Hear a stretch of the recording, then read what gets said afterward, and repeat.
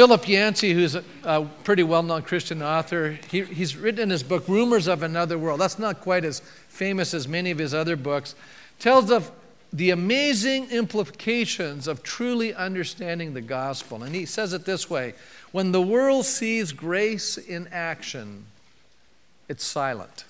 Because it's so profound when they see God's amazing grace, especially demonstrated through his children. Many of you know who Nelson Mandela is. There's been movies made about him. Nelson Mandela taught the world a lesson in grace when, after emerging from prison for 27 years, and being elected the president of South Africa, he asked his jailer to join him in the inauguration platform. How many think that's kind of unusual? You know, here's a guy that's been kind of my jailer for 27 years, but I want to teach a lesson to the nation. And he appointed Archbishop Desmond Tutu to head an official government panel with a daunting name called the Truth and Reconciliation Commission.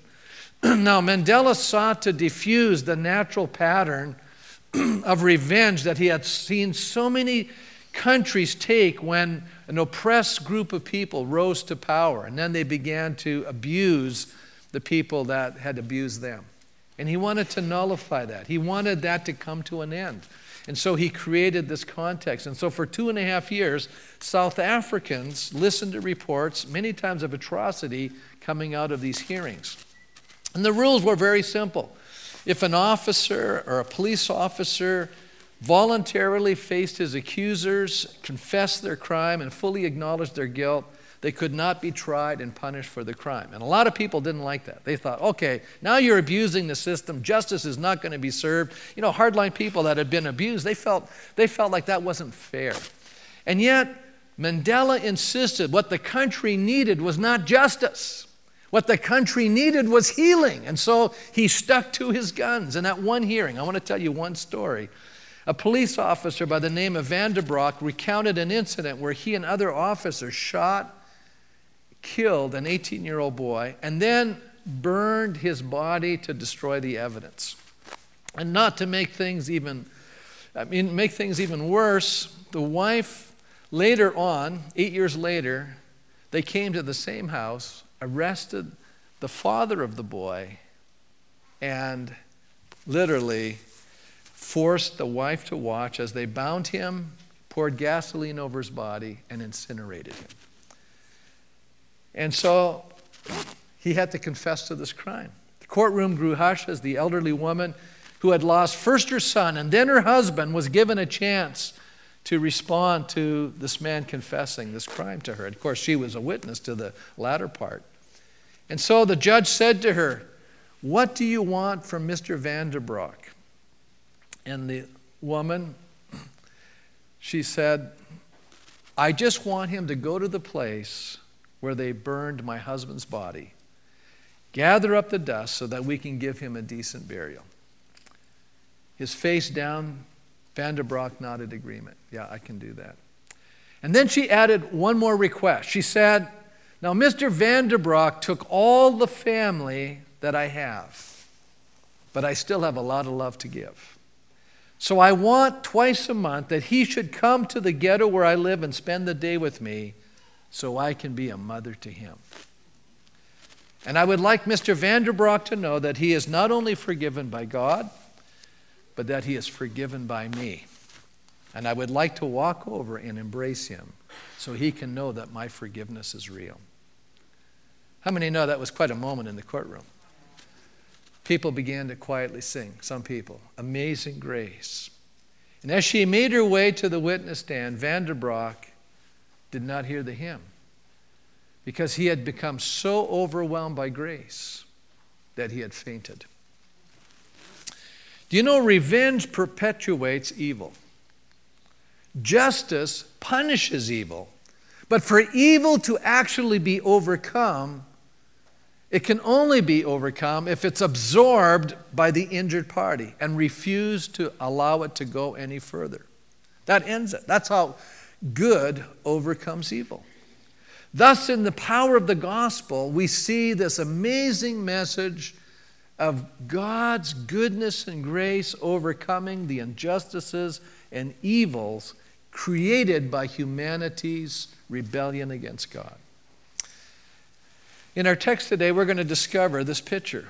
While the Jewish people had an expectation that their Messiah would come to them. Now you have to understand, this is an oppressed people. Rome has brought them under their thumb. They'd been oppressed for centuries by various conquerors.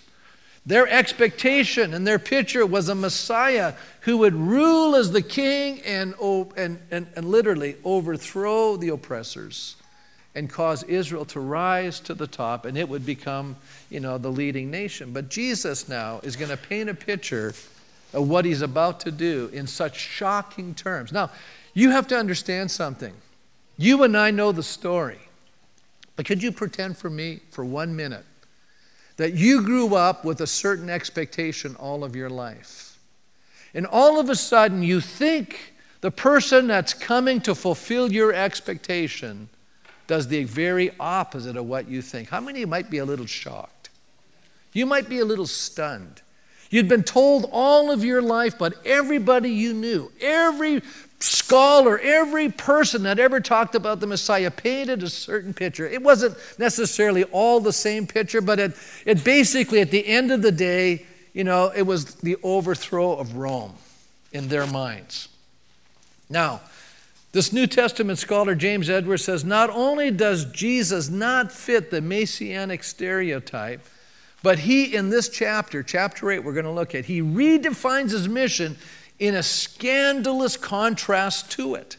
As a matter of fact, the meaning of his life and mission is not about victory and success, which is what they were anticipating, but about rejection, suffering, and death. How many go, that's kind of the opposite? That's a little shocking. When Jesus finally speaks to the issue of his identity and mission, he sums it up in a term that he basically says it this way: the Son of Man must suffer many things. Or in other words, the Messiah, his view of the Messiah, Jesus' understanding of this role is that he must suffer many things, and that this is the way he is going to overcome all evil and injustice in the world. Now, in our text, we find that clarity of vision is critical to seeing or understanding correctly. How many know that's true? If you don't understand something, you don't get it. If you don't see it clearly, you're not going to be able to understand what's transpiring. You're blind to this idea. And so James Edwards says a wrong view of messiahship leads to a wrong view of discipleship, and that's why this message is so critical. If you and I do not understand what Jesus is about, we will not understand what we should be about. We have to have a clear vision of who Jesus Christ is in order for us to have a clear understanding what we should be about. And that's why this story today is going to maybe rock our little worlds. I hope it does, because I think we need to get this. Now, maybe it's clear in your mind. Maybe you've already got this clarity of vision, and you're already clearly understanding what discipleship is all about. But today, for some of us, this may be a little enlightening. I think if we get this wrong, if our understanding of who Jesus is and what he's about isn't grasped correctly, then our own lives and what we're about and the ultimate course of our life will be distorted. That's exactly what will happen.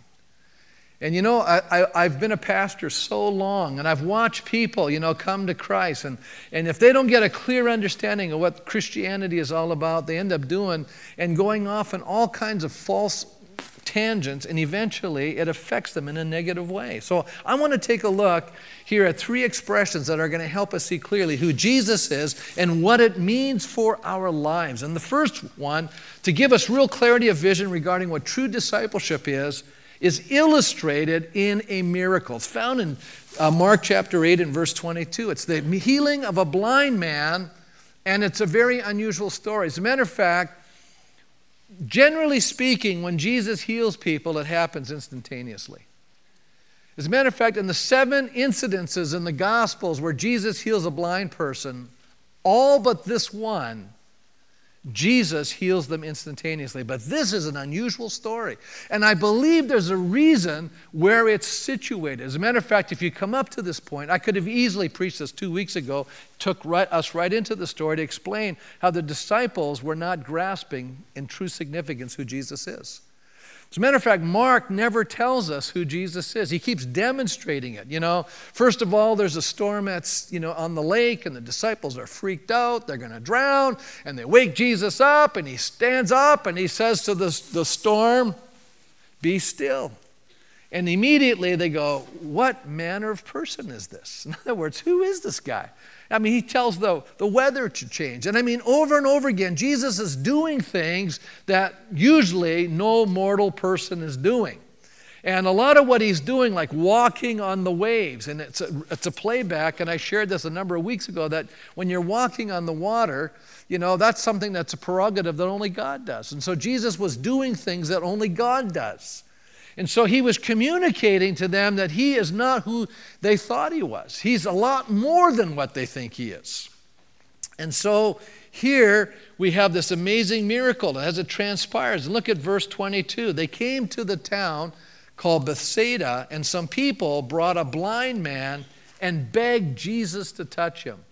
I'm always thankful for the people, and we ought to be thankful for the people that bring us to Christ. Amen. We ought to be thankful for the people that were concerned about our souls, the people that prayed for us, the people that dragged us to church, the people that wanted us to meet Jesus. Because when you really meet Jesus, it will change your life forever. And so they brought this man to Jesus.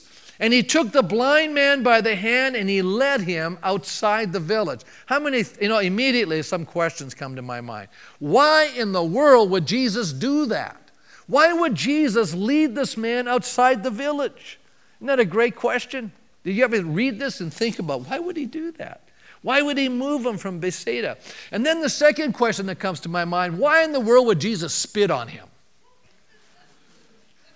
Well, think about it. It said he spit on him. And when you understand the Old Testament, you realize that that's not a kosher behavior. That's, most of us say that's not very hygienic. It's not, it's a little disgusting, Pastor. What in the world is Jesus doing? And when you study Leviticus, it says things like bodily emissions were considered, it created an unclean state. And so they had to, make sure that they would clean up and before they were considered clean again. And so this whole issue of what's clean and unclean, what's holy and unholy, and what's pure and impure, basically Jesus was doing something that was considered by Jewish sensibilities as an unclean and impure and unholy act. Don't you think how many think it's a little fascinating? So Jesus is doing the very opposite of what you think he should be doing. And can you see that kind of created some problems in people's spaces? And yet I want to point out to you that whenever that which is defiled touches Jesus, it becomes pure. Jesus comes to a leopard. The leopard says, "Jesus, I want you to heal me. Will you heal me?" And Jesus says, "I will." Jesus could have easily spoken the word because it was an unclean act to touch a person with a skin disease, especially like leprosy. And Jesus could have just said the word, "Be healed," and that man would have been healed. But what does Jesus do? He walks over and touches him, thereby, quote unquote, defiling himself. And yet we know Jesus wasn't defiled. As a matter of fact, when uncleanness touches Christ, it becomes clean. And that's the whole point of what Jesus is trying to get across, that when you and I come to him in our unclean, impure, unholy condition, and we're touched by Jesus, we are changed. And I love that. So that kind of answers that one question, why did Jesus spit on him, But let me move back to why did Jesus pull him out of Bethsaida? And I think the answer, and I'm just going to make a little, you can dispute this point, but this is what I think, okay? I think it's because Bethsaida was a community where Jesus had performed a lot of miracles and there was a lot of resistance to his ministry. Matthew tells us this. Then Jesus began to denounce the cities in which most of his miracles had been performed because they did not repent. In other words, he was manifesting who he was, but the people were resisting who he was, who Jesus is, and they weren't changing their minds about him. And the next verse, Matthew 11:21, it says, "Woe to you, Chorazin! Woe to you, Bethsaida! If the miracles that were performed in you had been performed in Tyre and Sidon, they would have repented long ago in sackcloth and ashes." Now, What Jesus is saying is Tyre and Sidon are northern cities in the Phoenician conglomerate or nation, what would be Lebanon today.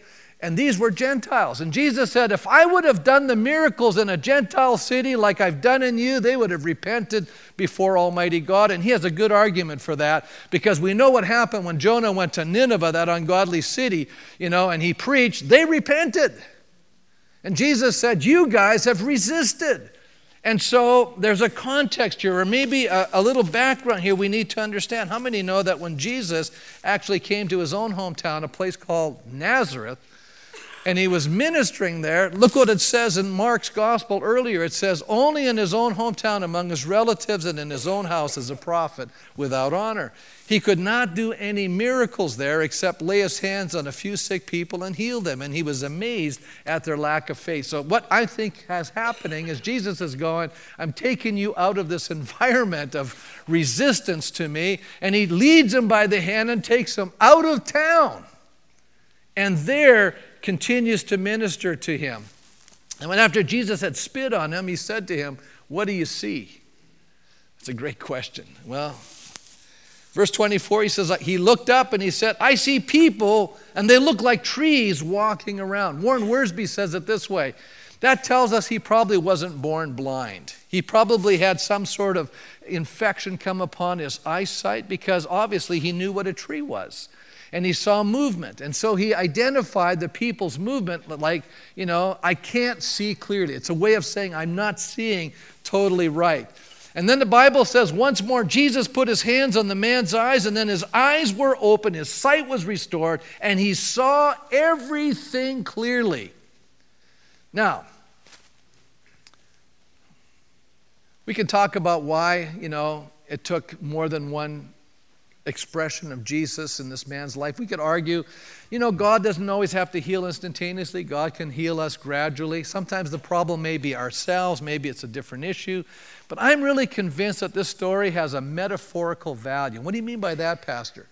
I think when we look at where it's placed in Mark's gospel, we see prior to the story, the disciples not comprehending who Jesus is. He had just fed the 4,000 and they couldn't quite get it. Jesus had this whole discussion about, beware of the leaven of the Pharisees, and they go, is that because we didn't bring any bread? Jesus kind of, I could just see Jesus rolling his eyes and going, it's not about bread, guys. I'm talking about their teaching. He's a little frustrated with their dullness. Okay? And then we get the next story where immediately afterwards, as we're moving down here, we notice that he says to this man, he sent him home saying, don't go into the village. He sent him home. So this man was not from Bethsaida, so he said, don't even bother going into that town, because they're not going to respond. They don't have a right attitude.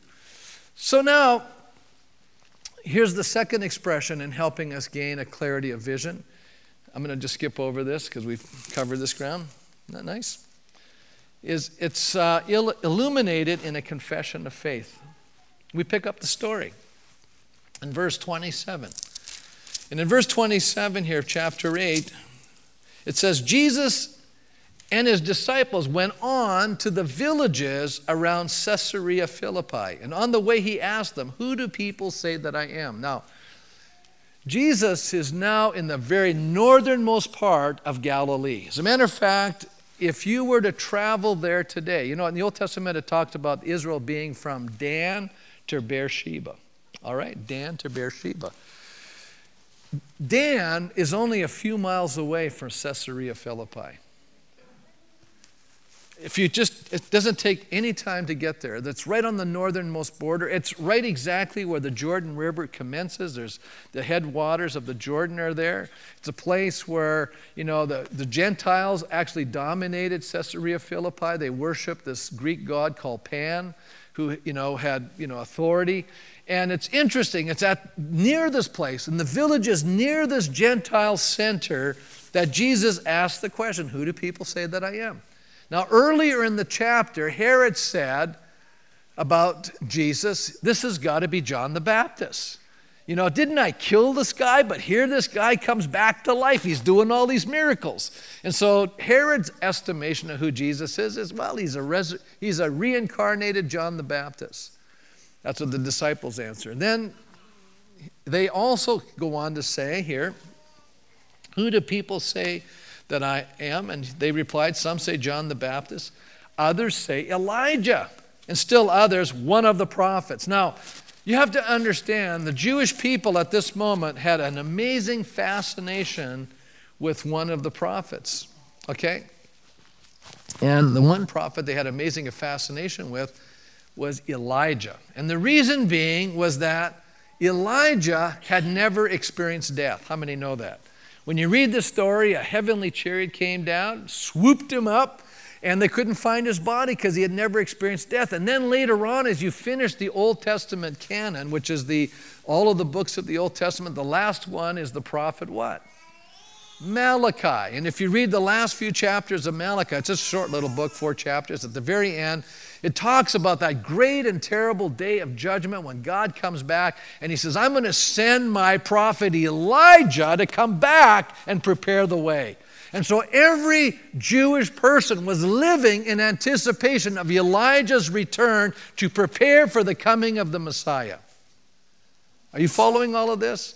So some of them thought, surely this has got to be Elijah, because look at the miracles. I mean, Jesus actually raised someone from the dead in a village right next to where Elijah did it. There were a lot of neat things going on, so people were clicking in and going, this has got to be Elijah. And then Jesus, had people question him about that, and he said to his disciples, well, how come it says when the Messiah comes, that Elijah has to first come? And then Jesus said, well, don't you guys realize that's exactly what John the Baptist was doing? He was preparing the way for the Messiah. So he's focusing, because you know what we do? We focus in on a certain expectation, a certain person. He's saying, no, John the Baptist's ministry was the ministry of like Elijah's. He was preparing the people of God for the visitation of God himself. And isn't that what Elijah did on Mount Carmel? He prepared the people for God's visitation. And so Jesus is basically telling his disciples that he's the Messiah. He didn't say it, but he's basically telling them that. And then eventually he asks the bigger question. Who do you say that I am? A lot of people, when you ask that question, they're going to come up with all kinds of answers, just like these guys did. There are people today, if you ask them, who is Jesus Christ? They'll say, well, he's a prophet. As a matter of fact, if you talk to people from a Muslim background, you say, who is Jesus? They'll say he's one of the prophets. That's what they believe. How many knew that? They actually believe Jesus is a prophet. But you say, well, if he's a prophet has to speak the truth. Jesus says he's more than a prophet. Isn't there a problem there? Well, they'll tell you, oh no, but the Bible's corrupted, So they take what they want to take. But, there are people that believe Jesus is a prophet. Then there's a bunch of people today, if you say, well, who is Jesus? They'll tell you, well, he's like, Elijah. I mean, wouldn't that be flattering if somebody said, man, you're like Elijah? We'd think, wow, that miracle working, fire from heaven kind of personality. That would be flattering. But for Jesus, that's not flattery, because he's greater than Elijah. Then there are people that would say, Jesus is a great teacher. There's never been greater morality and greater ethics ever been taught by any person that's ever come onto this planet. He has got the greatest, most sublime teaching. He's the greatest teacher. But how many know that's not saying enough about who Jesus really is? And when Jesus asks the question, Peter now speaks up on behalf of all of the disciples. They all feel the same way. And he answers this question. He says, no, he said, you are the Messiah. You're the Christ. And Jesus says this. Now, Mark doesn't tell us this, but Matthew tells us this in the same incident. He said, blessed are you, Simon, son of Jonah, for this was not revealed to you by man, but by my Father in heaven. This was a revelation. Jesus had never told them he was the Messiah. Jesus had only demonstrated to them that he was the Messiah, and they finally were starting to get it. But like the story of the man who sees with blurry vision, Jesus now begins to tell them what the Messiah is about to do. And what does he say in the very next verse? He says, Jesus warned them not to tell anyone about him in verse 30. Now, why would Jesus tell these guys not to tell anyone that he was the Messiah? And here's my thought on that. And some other scholars, I agree with these guys. They said these guys had a wrong understanding of what the Messiah was all about. So if they would have said, the Messiah's here, you would have had a civil war start immediately. Because in their minds, the Romans got to go, here's the new leader, let's fight to the death. Okay, everybody following this? And by the way, this happened over and over again in their history. So I'm not just pulling this out of a hat. Remember when Paul was arrested?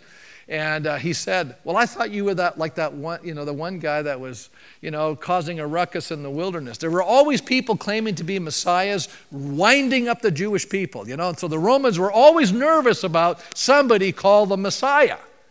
And Jesus says, don't tell them this because it'll just get everybody going, like right now.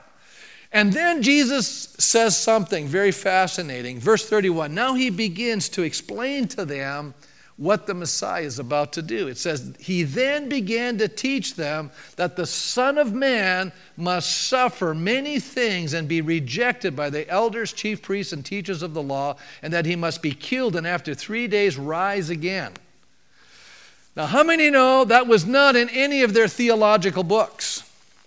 That was causing a lot of angst inside of Peter, hearing this comment.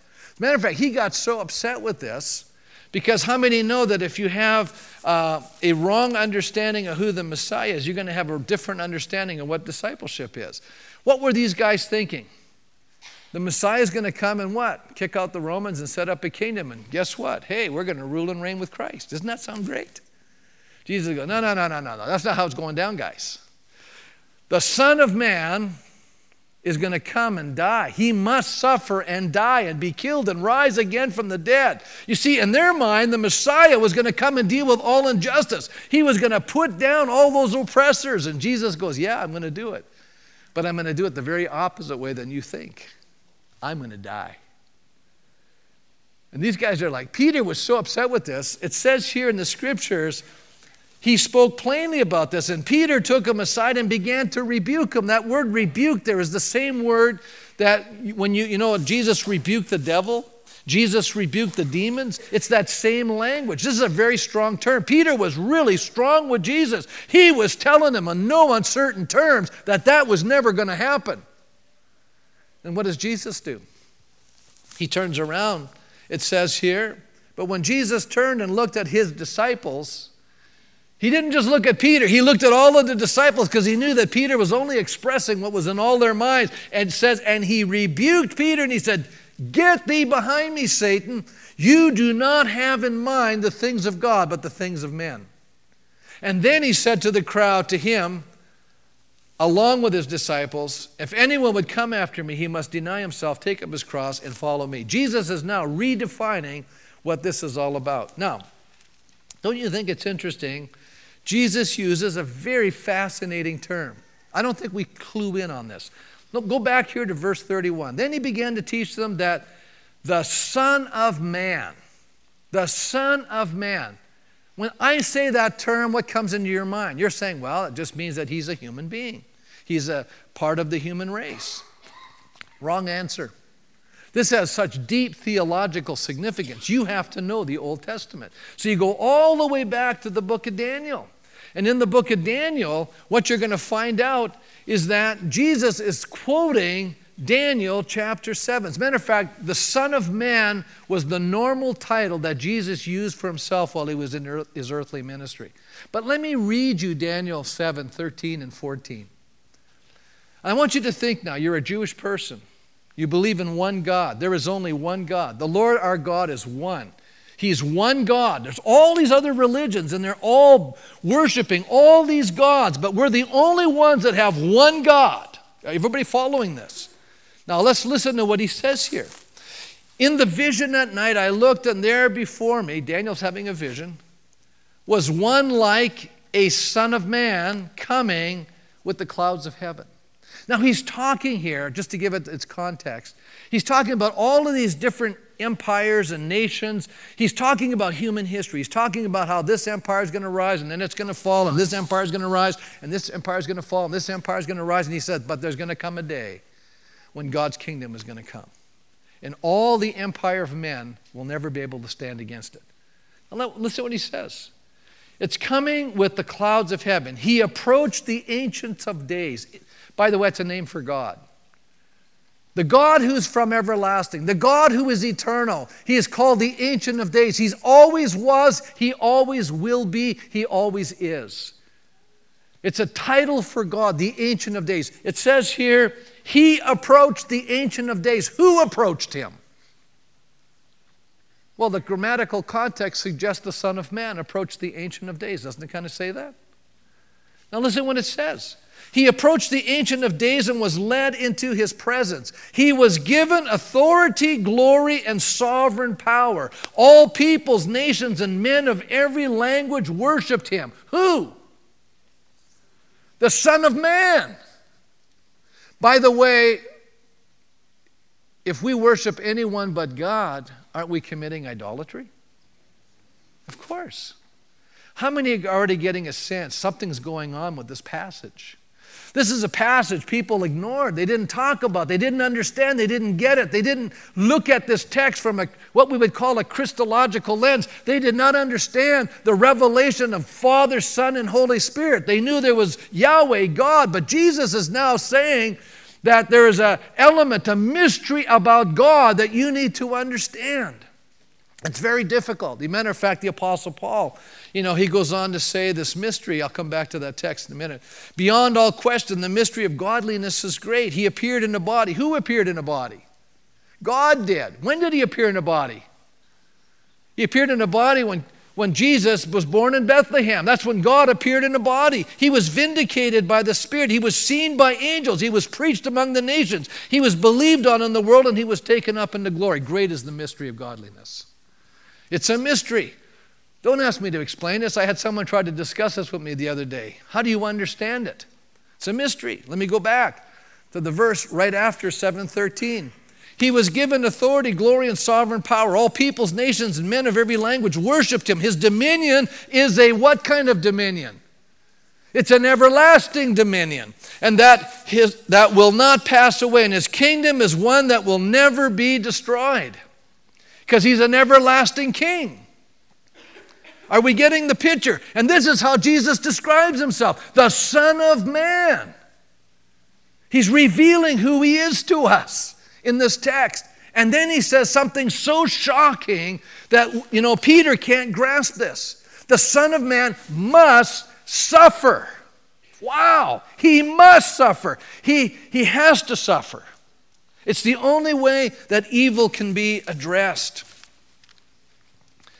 But let me just finish my second point by saying this. What is the Spirit of God saying here when Paul says the mystery of godliness? What is he basically saying? That Christ is God. That Jesus Christ is God. As a matter of fact, in Romans chapter 10, verse 9, it says, if you confess with your mouth Jesus is Lord and believe in your heart that God raised him from the dead, you will be saved. For it is with your heart that you believe and are justified. It's with your mouth that you confess and are saved. I could go on and talk scripture after scripture. You go into Colossians where it talks about who Jesus is. He is the one that created all things, and all things were created by him and for him. We could go to Philippians chapter 2 and say he did not think it was robbery to be equal with God, but made himself of no reputation.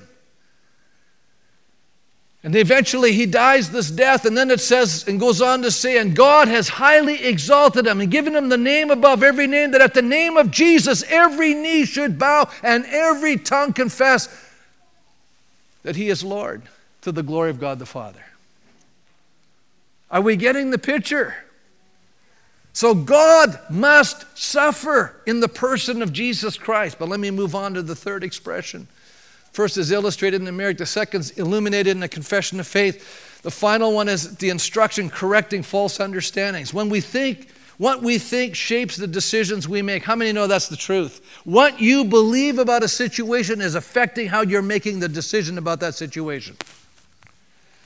And a lot of times we don't have clarity. A lot of times we're making snap decisions. A lot of times we're making imperfect decisions. A lot of times we're making decisions. We don't have all the information. Isn't that true? We're making decisions. And they're affecting our lives, and they're affecting the lives of other people. You know, it's amazing that this story of this man that, you know, Jesus touched once and he couldn't see clearly, but then eventually he was touched again, he could see clearly. It's almost a picture of Jesus touching these men. And Peter says, you're the Messiah. But Jesus says, yeah, but you're not seeing clearly. You only see like, you know, men like trees are walking. You don't get the picture, Peter. Let me fill you in. Let me touch you one more time so you can clearly grasp this of what's going to happen. Jesus will cut a totally different profile from the popular stereotype. Jesus will, of course, identify with some of the ideas associated with my Messiah, such as liberation and peace, but he will eschew or shun others, especially those associated with military power and rule. In declaring Jesus as the Christ, Peter has supplied the proper title, but he has the wrong understanding. His vision, to use the imagery in 8:22 to 26, is improved, but it's still blurry. Jesus will don the servant's towel rather than the warrior's sword. He will practice sacrifice above vengeance. He will not inflict suffering, but will suffer himself as a ransom for many.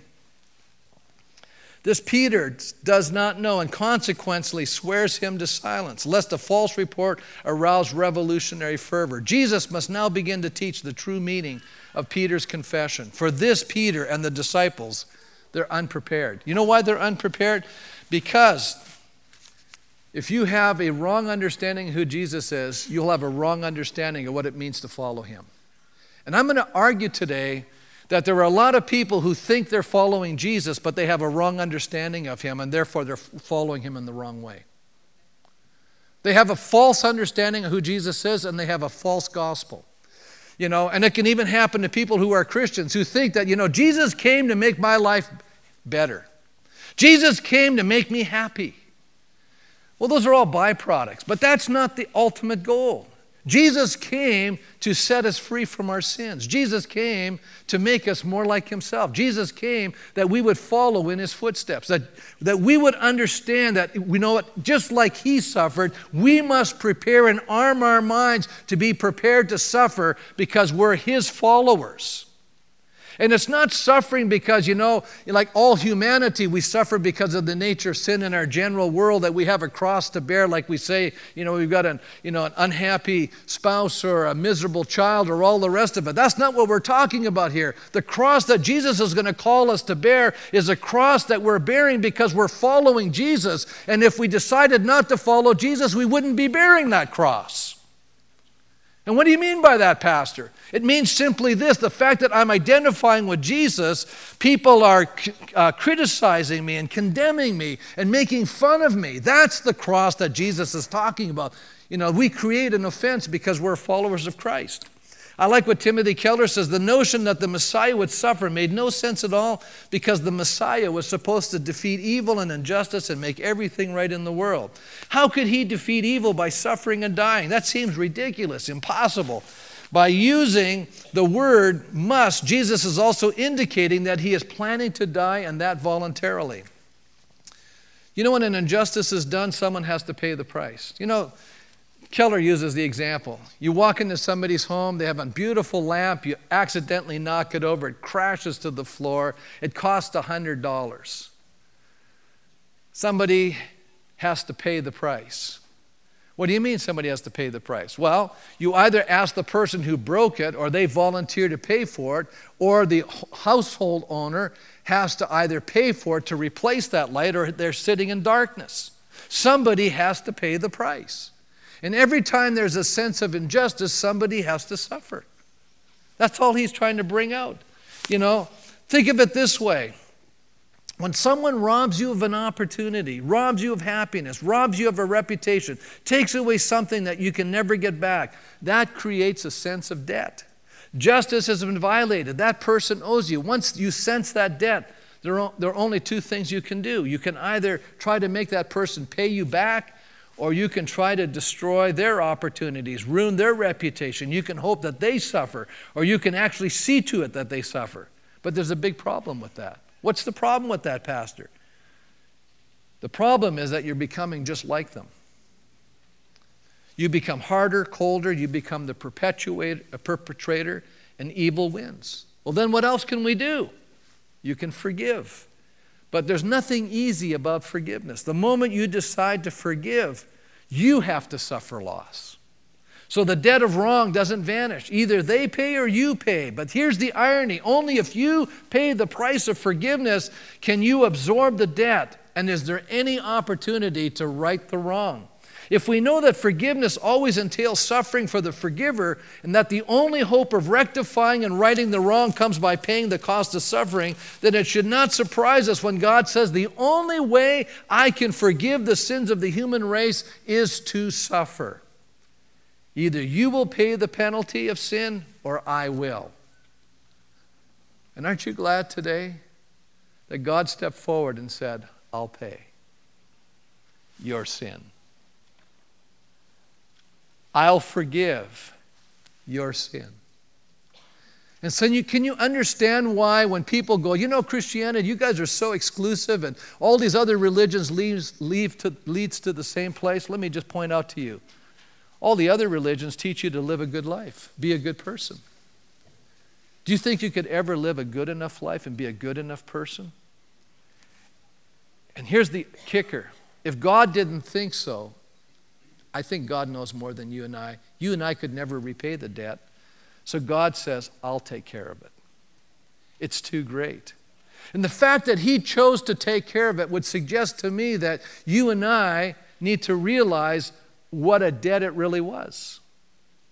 And when you and I reject what He's done on our behalf, we're saying we can handle our own sin issue through religion or whatever behavioral method we want to use. A lot of it today is we're just in denial. We don't have a problem. And yet, meanwhile, we're an emotional wreck a lot of the times. We got all these issues in our soul. And we don't understand a lot of it is driven by guilt. James Edward then brings out this powerful understanding. The prediction of Jesus' passion conceals a great irony. For the suffering and death of the Son of Man will not come as we would expect at the hands of godless and wicked people. The suffering of the Son of Man comes rather at the hands of the elders, the chief priests, and the teachers of the law. It is not humanity at its worst that will crucify the Son of God. It is humanity at its best. And that's a shocking statement. And then Timothy Keller says it this way: the cross reveals the systems of the world to be corrupt, serving power and oppression instead of justice and truth. So why was Peter so distraught with this revelation? Because a wrong view of who Jesus is leads to a wrong view of what it means to follow. And the only way to be saved is that we have to follow Jesus. We have to put our trust in Him. And I'm going to close with these verses. If any man would come, or anyone would come after me, he must deny himself. And isn't that the hardest thing in the world? Isn't that where all the problems are? Is with self. We must deny ourselves, take up the cross, His cross, and follow me, He said. For whoever wants to save his life will lose it, but whoever loses his life for me and for the gospel will save it. And what good is it for a man or a woman to gain the whole world and yet forfeit their soul? Or what can a man or a woman give in exchange for their soul? And if anyone is ashamed of me and my words in this adulterous and sinful generation, the Son of Man will be ashamed of him when He comes in His Father's glory with the holy angels. How many see this is a very powerful text? This is actually the core of the book. This is actually the pivotal moment. This is when Jesus says, who do you say that I am? And once you understand I'm the Messiah, you need to understand who the Messiah is and what He's about to do. And when you understand that, you will understand what it means to truly follow me. And if you don't get that right, you're going to live wrong. You're not going to live as a forgiver. You're not going to arm your mind and be prepared to suffer. I've read the Bible a lot. Believe me, I've read it a lot. And I've come to some pretty deep conclusions. The Christian life is a life you have to be prepared to suffer. Peter says in 1 Peter 4:1, arm your mind and be prepared to suffer. Paul says in Acts chapter 13 and verse 22, he said, You know, in this world you'll have many tribulations, and through much hardship will you enter the kingdom of God. This is a narrow road, folks. There's a broad road that leads to destruction. There's a lot of people saying, I'm a Christian, but I'm doing my own thing. Jesus said, you can't do your own thing. He says it right here. It says, if anyone would come after me, he must what? He must what? He must what? Deny. What? Self. If you want to find yourself, you got to lose it for me and the gospel's sake. And you know, most of us were so fearful. Hannah Hurnard wrote a book years ago. You know, Hinds' Feet on High Places. How many have ever read that? I'd recommend it. It's an allegory.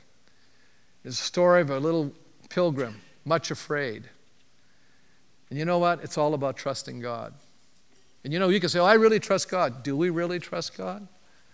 God says, you know what? I give you a child, it belongs to me. It never did belong to you. That child belongs to me. You're just stewarding. As a matter of fact, everything you have belongs to me. I always get a bang out of people. Pastor, should I be tithing on my income before taxes or after taxes? Do you know how ludicrous that statement is to me in light of this text? Can I just tell you, everything you have belongs to Him. Your spouse belongs to Him. Your children belong to Him. I would even argue your body belongs to Him. Therefore, glorify God in your body. How's that? So why are we so afraid? Well, Pastor, I'm afraid to die. Listen, once you've settled the issue, you're going to die anyways. Once you've settled the issue that death is no longer an enemy, that you're going to go into God's presence, there's nothing on this planet people can do to you that will make any difference. Because if you really believe God loves you with this kind of a love, an everlasting love, and that He knows your name and He knows every hair on your head, why in the world are we afraid to trust Him? Why are we afraid to know that He's going to take care of us? And listen, we have a purpose here. And our purpose here isn't about our agenda. And that's why a lot of people are frustrated in the church, because they're trying to do their thing and God goes, I'm not supporting it. And He just lets you struggle away. Why don't we kneel down today and say, God, not my will, but yours be done. I want to live out your will. Let's stand today. When asked the question, it was asked by Jesus, I'm asking in Christ's behalf, who do you say that I am? That's what Jesus is asking you today. He asked it to His early disciples. He's asking to you today, who do you say that I am? How many here with every head bowed, you say, you know what? I believe today, Pastor, He's more than just a man. He's God, and He died for me. And I've never given my life to Him, but today I'm surrendering. I'm going to bow my knee to Him. I'm going to call out to Him. I'm going to surrender to Him. And that's you today. God's speaking to your spirit today. Just raise your hand. Say, you know what? I want to receive Christ. Believe in your heart, confess with your mouth. That's you. In the first service, people responded. We had people respond to this. Okay? No response today? It's fine. Now I'm going to ask a different question. How many here say, you know what, Pastor? I've lived in fear. I have not trusted. I've had a little different idea about Christianity. Because you know what? There's a big distortion going on in North America. It's all about getting ahead. Isn't it interesting? Jesus gets behind. Instead of going up, He goes down. He does everything the opposite. He does everything you wouldn't think He would do. And why does He do that? Because He knows He has to suffer for the sake of others. He understands it. He knows how to overcome evil. He knows how to overcome injustice. But you know what we get today? A bunch of Christians going, I got rights, you know. Really? Jesus laid aside His rights. Jesus picked up a towel, and the job nobody else wanted, He got up and washed a bunch of stinky feet because nobody else wanted to do it because He was a servant. How many are getting a picture? We got to get a right understanding of who Jesus is if we're going to follow correctly. When Jesus asks us to do something that's difficult, we're saying, Lord, here am I, send me. You know what? We need to be more heroic in some ways. And sometimes the heroism is like doing stuff just for the people around us. You know, helping others. Denying ourselves. How can I practice self-denial?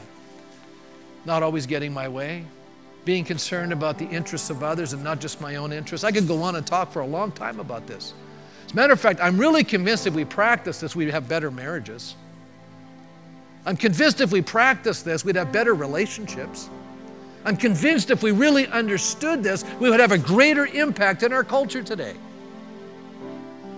But we're so caught up with ourselves. It's all about me. You know, you and I are going to pass through this life so fast, it's going to make your head spin. And at the end of the day, when you stand in front of Almighty God, you're going to look into His eyes. You know what? At that point, all the things that you were worried about when you walked into the church today, they're not going to matter. They're not going to amount to a hill of beans. Isn't that true? All the stuff you're sweating right now isn't going to make a difference. The only thing that really matters then is, did I do what God wanted me to do? That's what will matter then. Let's settle it today. With every head bowed right now and every eye closed, you're just saying, you know what? I got room for growth, Pastor. There's got to be some changes in me. And I'm opening up my soul and saying, God, it's not about me. I want your will to be done in and through me. You know, there's challenges in this life. Some of you are suffering. I understand that. God understands it. He's near to the brokenhearted. He's the champion of the oppressed. He knows when you are suffering for the sake of others. He knows at that moment you're becoming like Him. He's allowing it to happen.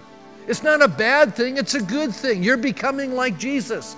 We think becoming like Jesus is getting all that you ever asked for, desired, and wished. That's not becoming like Jesus. That's becoming selfish.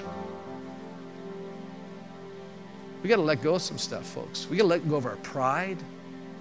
We got to let go of the hurts. We got to let go of the injustices that have been done to us. We got to allow forgiveness to rule and reign inside of us. We got to be more like Jesus. And you know, I can't do this, and you can't do this apart from Jesus ruling in you.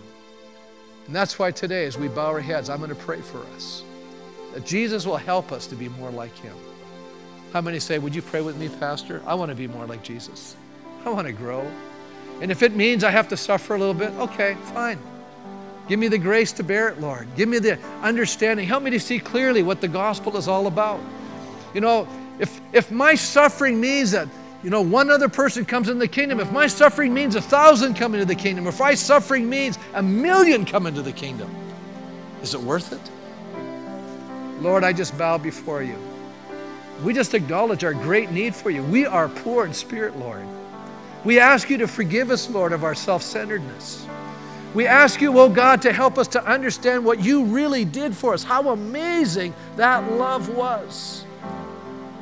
You said, I must suffer. And Lord, if we're going to walk with you, we will suffer. The Bible says we'll suffer persecution. We will suffer trouble. We will have tribulation. Lord, all of those things are there, but we don't want to think about those things. And yet you're calling us to embrace the cross, to take up your cross, to deny ourselves, to advance your cause, your kingdom, to lay aside our rights so that your kingdom would come, Lord. And so that one day we would not be ashamed, and you're coming, and we're standing in your presence. We will not stand ashamed. We thank you for that in Jesus' name. Amen. Amen. God bless you as you leave this morning.